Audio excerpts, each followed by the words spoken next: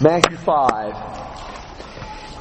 And we started this morning reading in verse 27. Let's just begin there once more. In verse 27, Matthew 5, you have heard that it was said, you shall not commit adultery. But I say to you that everyone who looks at a woman with lust for her has already committed adultery with her in his heart.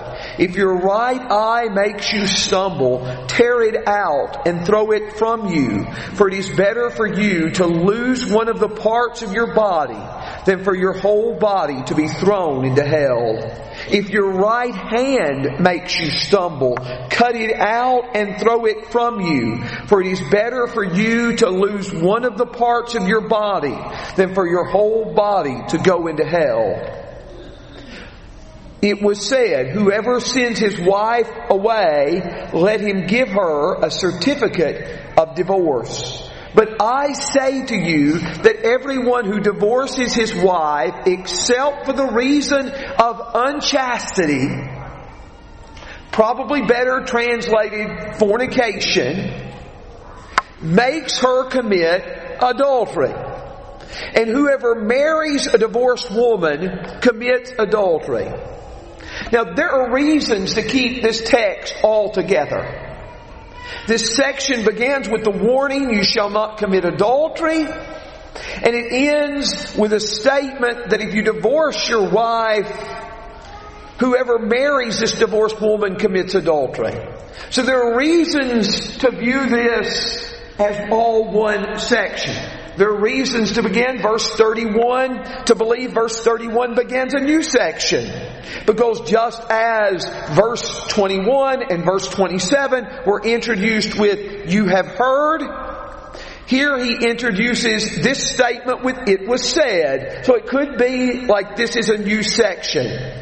It was said, whoever sends his wife away, let him give her a certificate of divorce.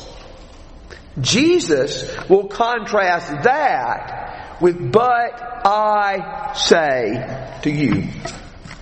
Now, in a lot of these places, what we've studied so far from the Sermon on the Mount, beginning with verse 21, only a couple of places we've mentioned.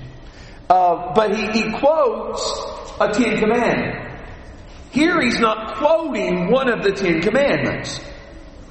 He is making reference to a passage in Deuteronomy chapter 24. Now I ask you to turn with me to Deuteronomy 24. And I want to ask you, you can understand this passage. This isn't anything complex. What is the purpose of this passage? What is the purpose of this passage? In Deuteronomy 24, verses 1 through 4, when a man takes a wife and marries her, and it happens that she finds no favor in his eyes because he has found some indecency in her, and he writes her a certificate of divorce. There is our phrase from Matthew 5:31. He writes her a certificate of divorce and puts it in her hand and sends her out of the house. And she leaves the house and goes and becomes another man's wife. And if the latter husband turns against her and writes her a certificate of divorce and puts it in her hand and sends her out of the house, or if the latter husband dies who took her to be his wife, then her former husband who sent her away is not allowed to take her again to be his wife. Since she has been defiled, for that is an abomination before the Lord, and you shall not bring sin on the land which the Lord your God gives you as an inheritance. What is the focal point of that passage? What is that passage trying to express? Is that passage trying to emphasize the grounds of divorce? Is it trying to emphasize the certificate of divorce? Is it trying to give us the reason for divorce? Is that what Deuteronomy 24 is doing? I would suggest, and the more you read the text, the more clearly I think you will see this. That verses 1 through 3 only give the circumstance under which verse 4 applies. The circumstance is a wife finds no favor in her husband's eyes because he has found some indecency in her. And he gives her a certificate of divorce and puts it in her hand. She leaves the house. She marries another man. The second husband dies, or the second husband also gives her a certificate of divorce. All of this in verses 1 through 3 explains the circumstance, explains the condition under which verse 4 applies. The legislation here is in verse 4.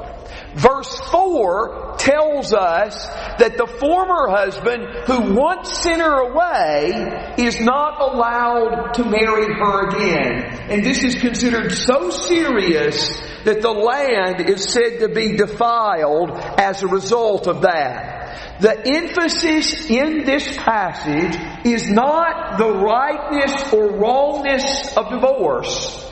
The emphasis of this passage is not the grounds of divorce. The emphasis of this passage is none of that. The emphasis is simply under all these conditions that verses 1 through 3 describe. Under these conditions, the first husband is not to marry her again. It is quite a stretch of that passage to say, just give her a certificate of divorce, and she's free to remarry, and you're free to remarry. It's quite a stretch of the original intent of the passage. To this point, when we've looked at you shall not commit murder, but I say to you, or you shall not commit adultery, but I say to you, what was happening were people were limiting the scope of God's commandment. It didn't refer simply to the outward act, but it referred to surrendering our whole heart to God.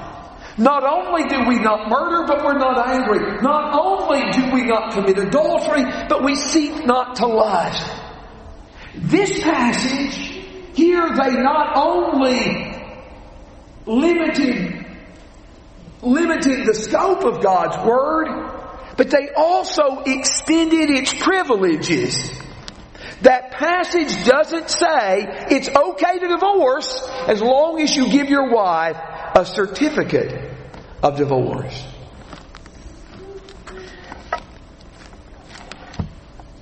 But before we look at what Jesus said, I want us to say a couple of things about the atmosphere of the first century world, in the first century Jewish world, on this subject. Now let me invite you, before we look at Matthew, turn your Bibles to Malachi 2. Malachi 2.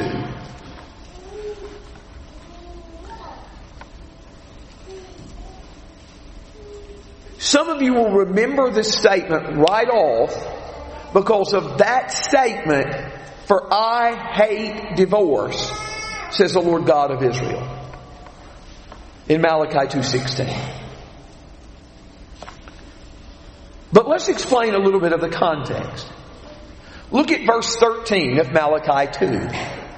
This is another thing you do. You cover the altar of the Lord with tears, with weeping and with groaning, because He no longer regards the offering or accepts it with favor from your hand. So God is not accepting their worship. Yet you say, for what reason?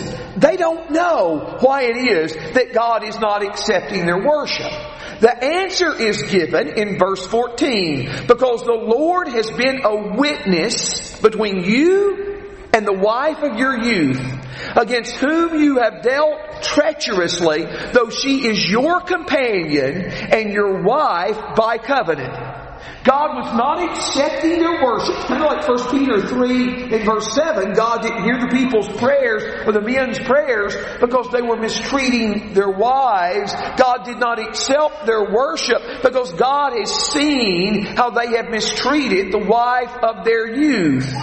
Apparently, in verses 10 through 12, they were putting away the wife of their youth and marrying foreign girls who worship other gods. And God says because of that, He doesn't accept their worship. In verse 15, but no one has done so who has a remnant of the Spirit. And what did that one do while he was seeking a godly offspring? Take heed then to your spirit, and let no one deal treacherously against the wife of your youth. Let no one do that. In verse 16, for I hate divorce, says the Lord God, the God of Israel, and him who covers his garments with wrong, says the Lord of hosts. So take heed to your spirits that you do not deal treacherously. Now, I will say something. That translation, I hate divorce, it's difficult to arrive. The subject is not clear. It may be better translated, possibility, as he who hates and divorces his wife. But I ask you this. You heard the reading of the passage. You've looked at the passage before. Is there anything positive about divorce in that passage? And even if you recognize we don't know exactly how to translate the first part of verse 16, is there anything positive about divorce in that picture? Okay, now keep that in mind. And let me talk to you about this. As people became less familiar with biblical Hebrew, what they did in their synagogue services is they had a reading from the Hebrew text. They had a reading from the Hebrew text, but as less and less of the people were familiar with it, what they did is they made Aramaic, a language very similar to Hebrew, paraphrases of the Hebrew text. The most important paraphrase, Aramaic paraphrase, on the minor prophets is Targum Jonathan. Now, this is what that Aramaic Targum said on Malachi 2:16. If you hate her, divorce her.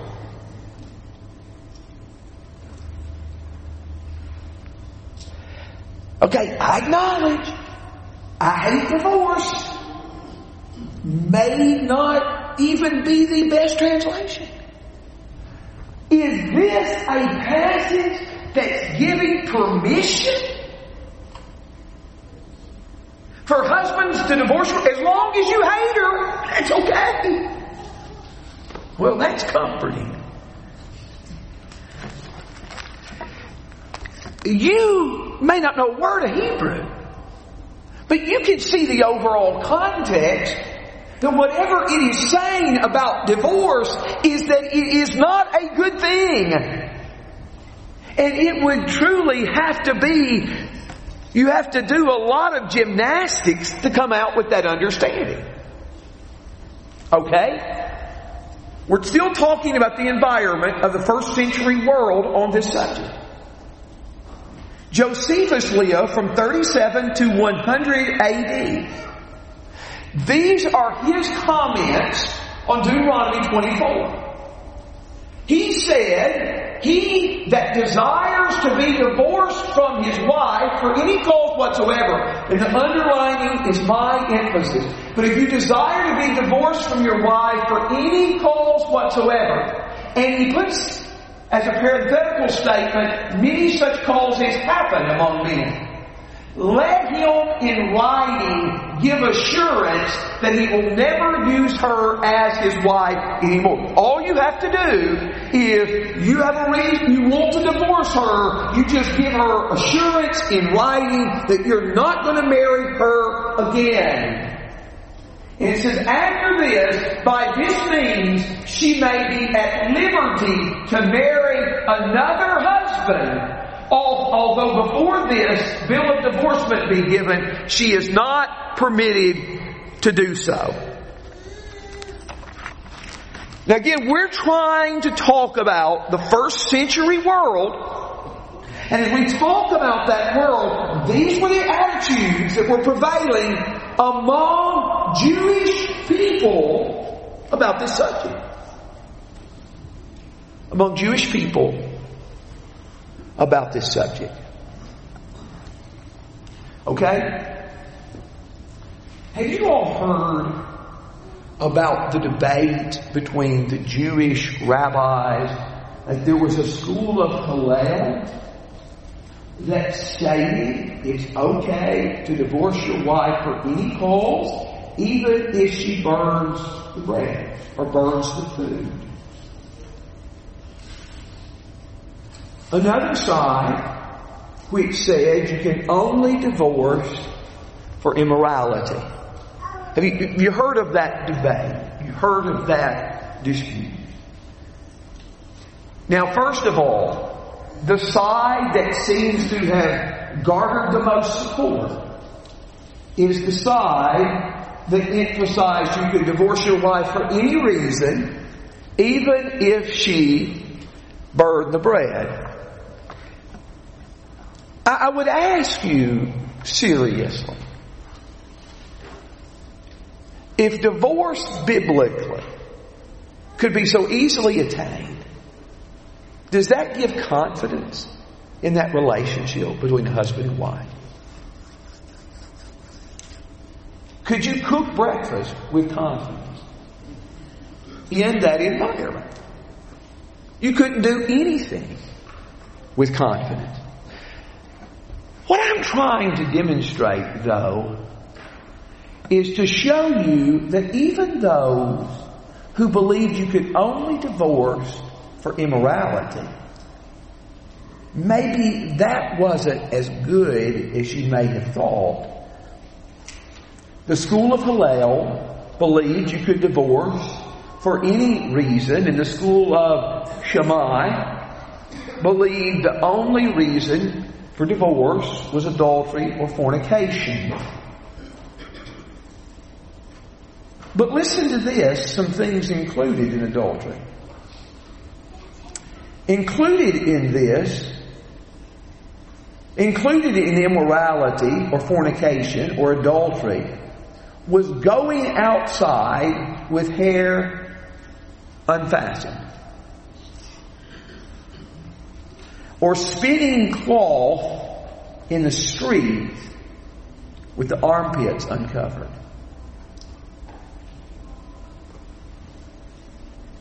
What I'm trying to say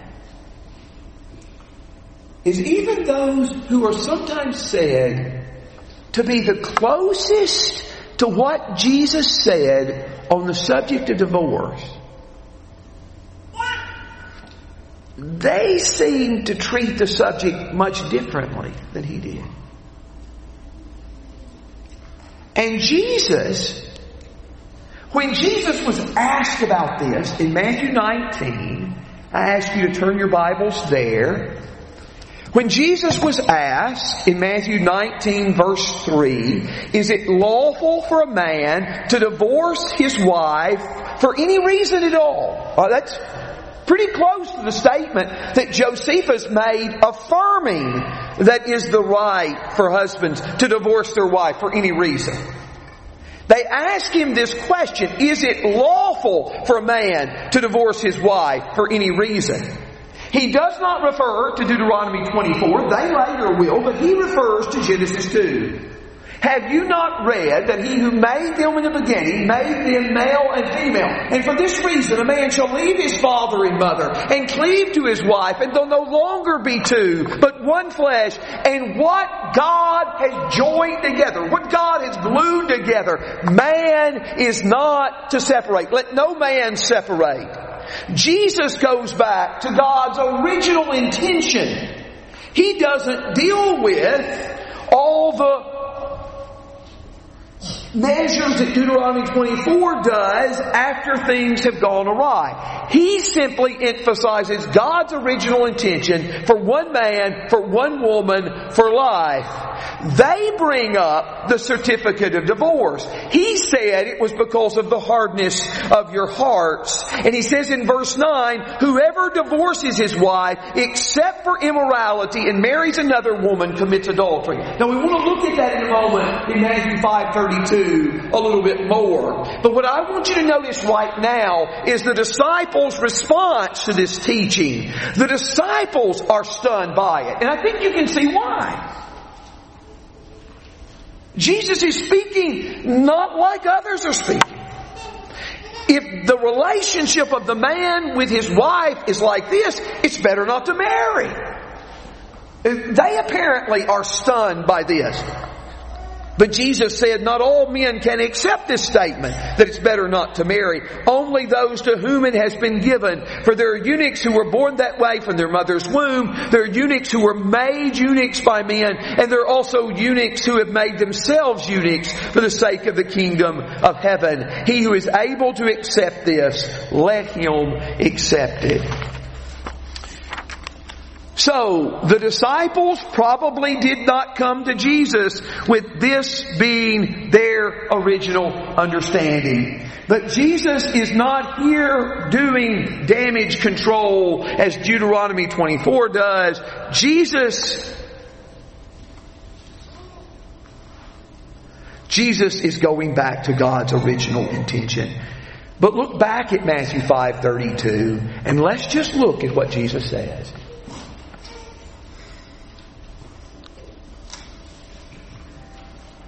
And I ask you, wherever you are in your life, look at His words. But I say to you, everyone who divorces his wife, let's right now leave out that exception clause. Everyone who divorces his wife makes her commit adultery. The assumption is that she's going to marry. Jewish teaching in that day would have said as long as she has that certificate of divorce, she's free to be married to any man. Josephus would have said that. Jesus said, if you're divorcing her and she remarries, divorcing her for no reason, no scriptural reason, you're causing her to commit adultery. And Jesus says, whoever marries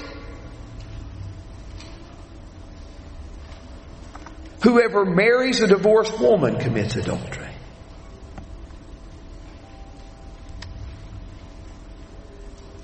Do you see how different His teaching was from that of those in His day? They limited the scope of you shall not kill. They limited the scope of you shall not commit adultery. They extended the permission of whoever wants to divorce his wife, let him give her a certificate of divorce. This was not God's intention. This is not God's plan. God's plan is one man for one woman for life. And if you divorce your wife and she marries, she commits adultery. And the one to whom she is married commits adultery. Matthew does have in Matthew 5:32 and in Matthew 19:9 this exception clause. It is not present in Mark 10. It is not present in Luke 16:18. But it is present here. I think the word unchastity would be better translated fornication, which can refer to sexual immorality of various kinds, what we would refer to as fornication, what we would refer to as adultery, what we would refer to as homosexuality, would all fit under that category from various passages of Scripture. And in that case, the person who has committed fornication, their mate can put them away and remarry.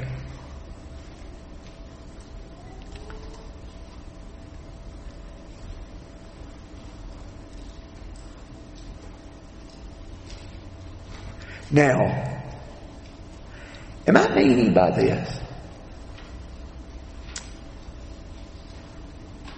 that if your partner commits adultery, you got to divorce? We could refer to some quotations where some in Jesus' day said that.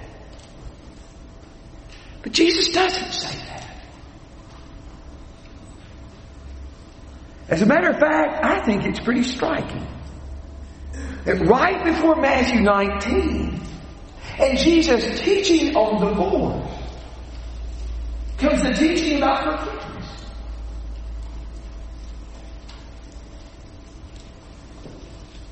I'm not trying to answer every situation that can arise. I couldn't do that anyway. What I am trying to state is I don't believe these passages are teaching an obligation to divorce in such circumstances.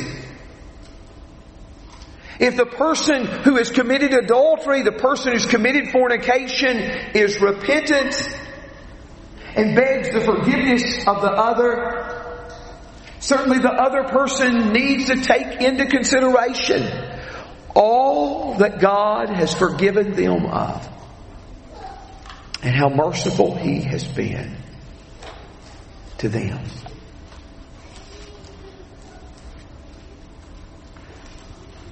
Now we could look at this verse and think this verse is restricted, this verse is prohibited, this verse takes away our freedom.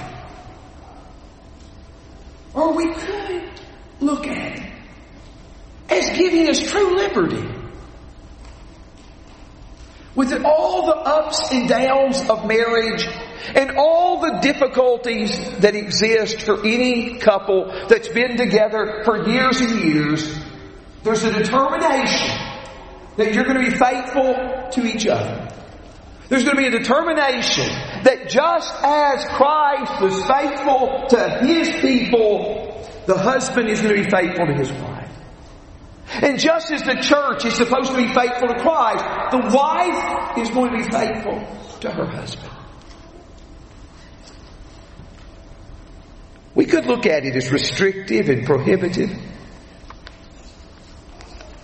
Or we could look at it as freedom, assurance, and a reminder, a regular reminder of God's persistent love of us.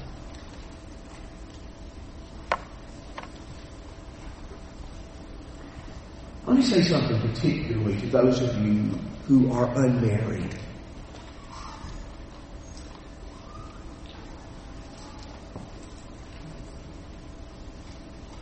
I appreciate the way I was raised.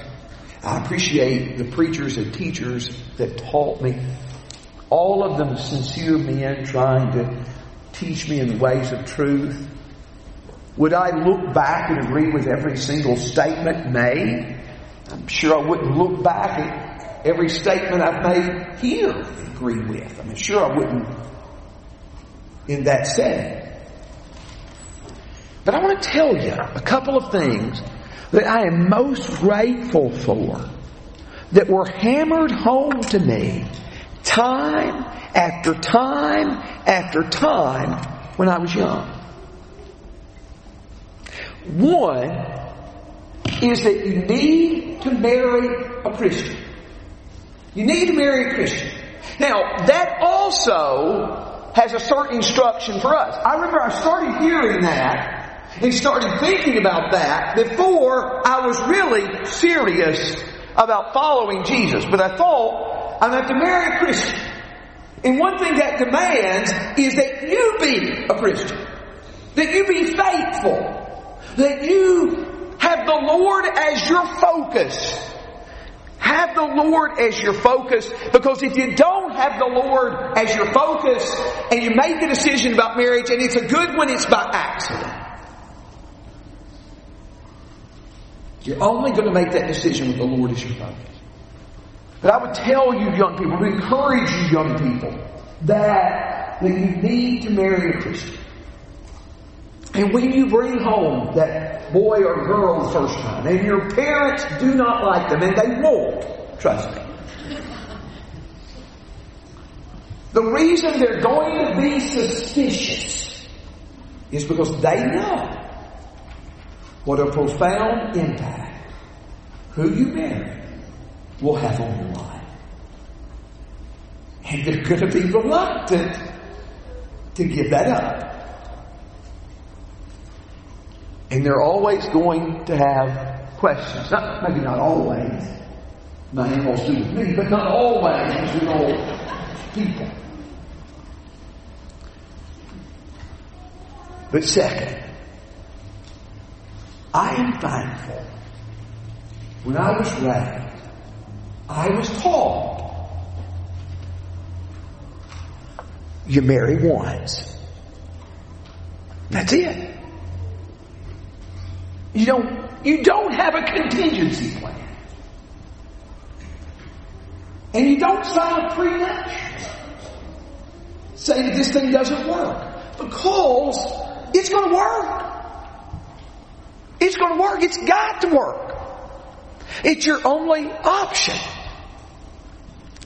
Now, I know people, and I'm not trying to make a definitive statement on the prenuptial. I'm trying to drive home a point that we're not making provisions for the situation not to work out.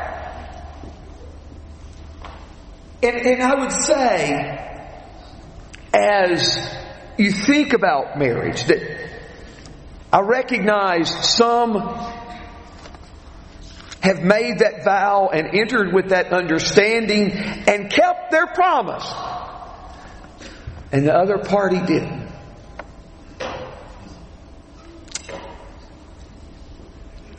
And I can't imagine the heartbreak and the disappointment that goes along with that. I have heard many people express it to me.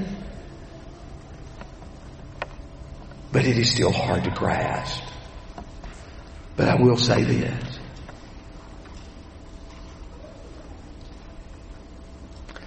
It is better to be wronged in such a situation than to be the one who does wrong. As painful as that is, better to be wronged than to be the one who does wrong. And so let these words of Jesus lodge in your minds and your hearts.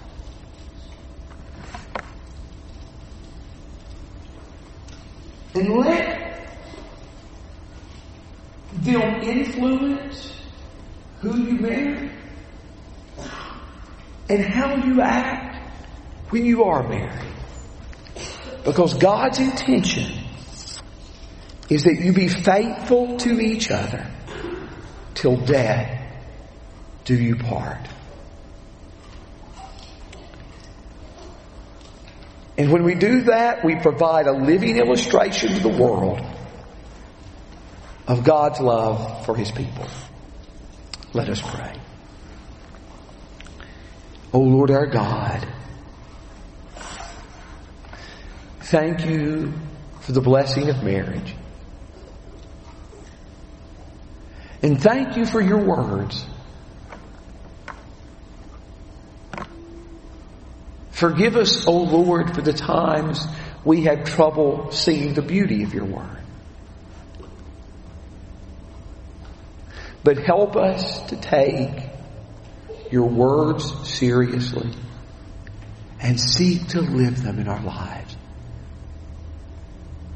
We pray You be with us as husbands and wives, that we may do what is right in Your sight, that we might have marriages that might reflect Your relationship with Your people to all around us. Forgive us for times we failed. Help us to walk close to You. In Jesus' name, amen. Thank you for bearing with me as we've looked at these texts today.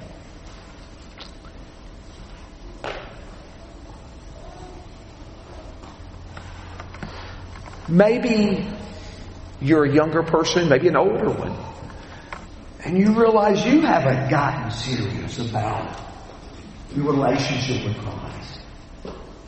And you know that you need to. Why not tonight?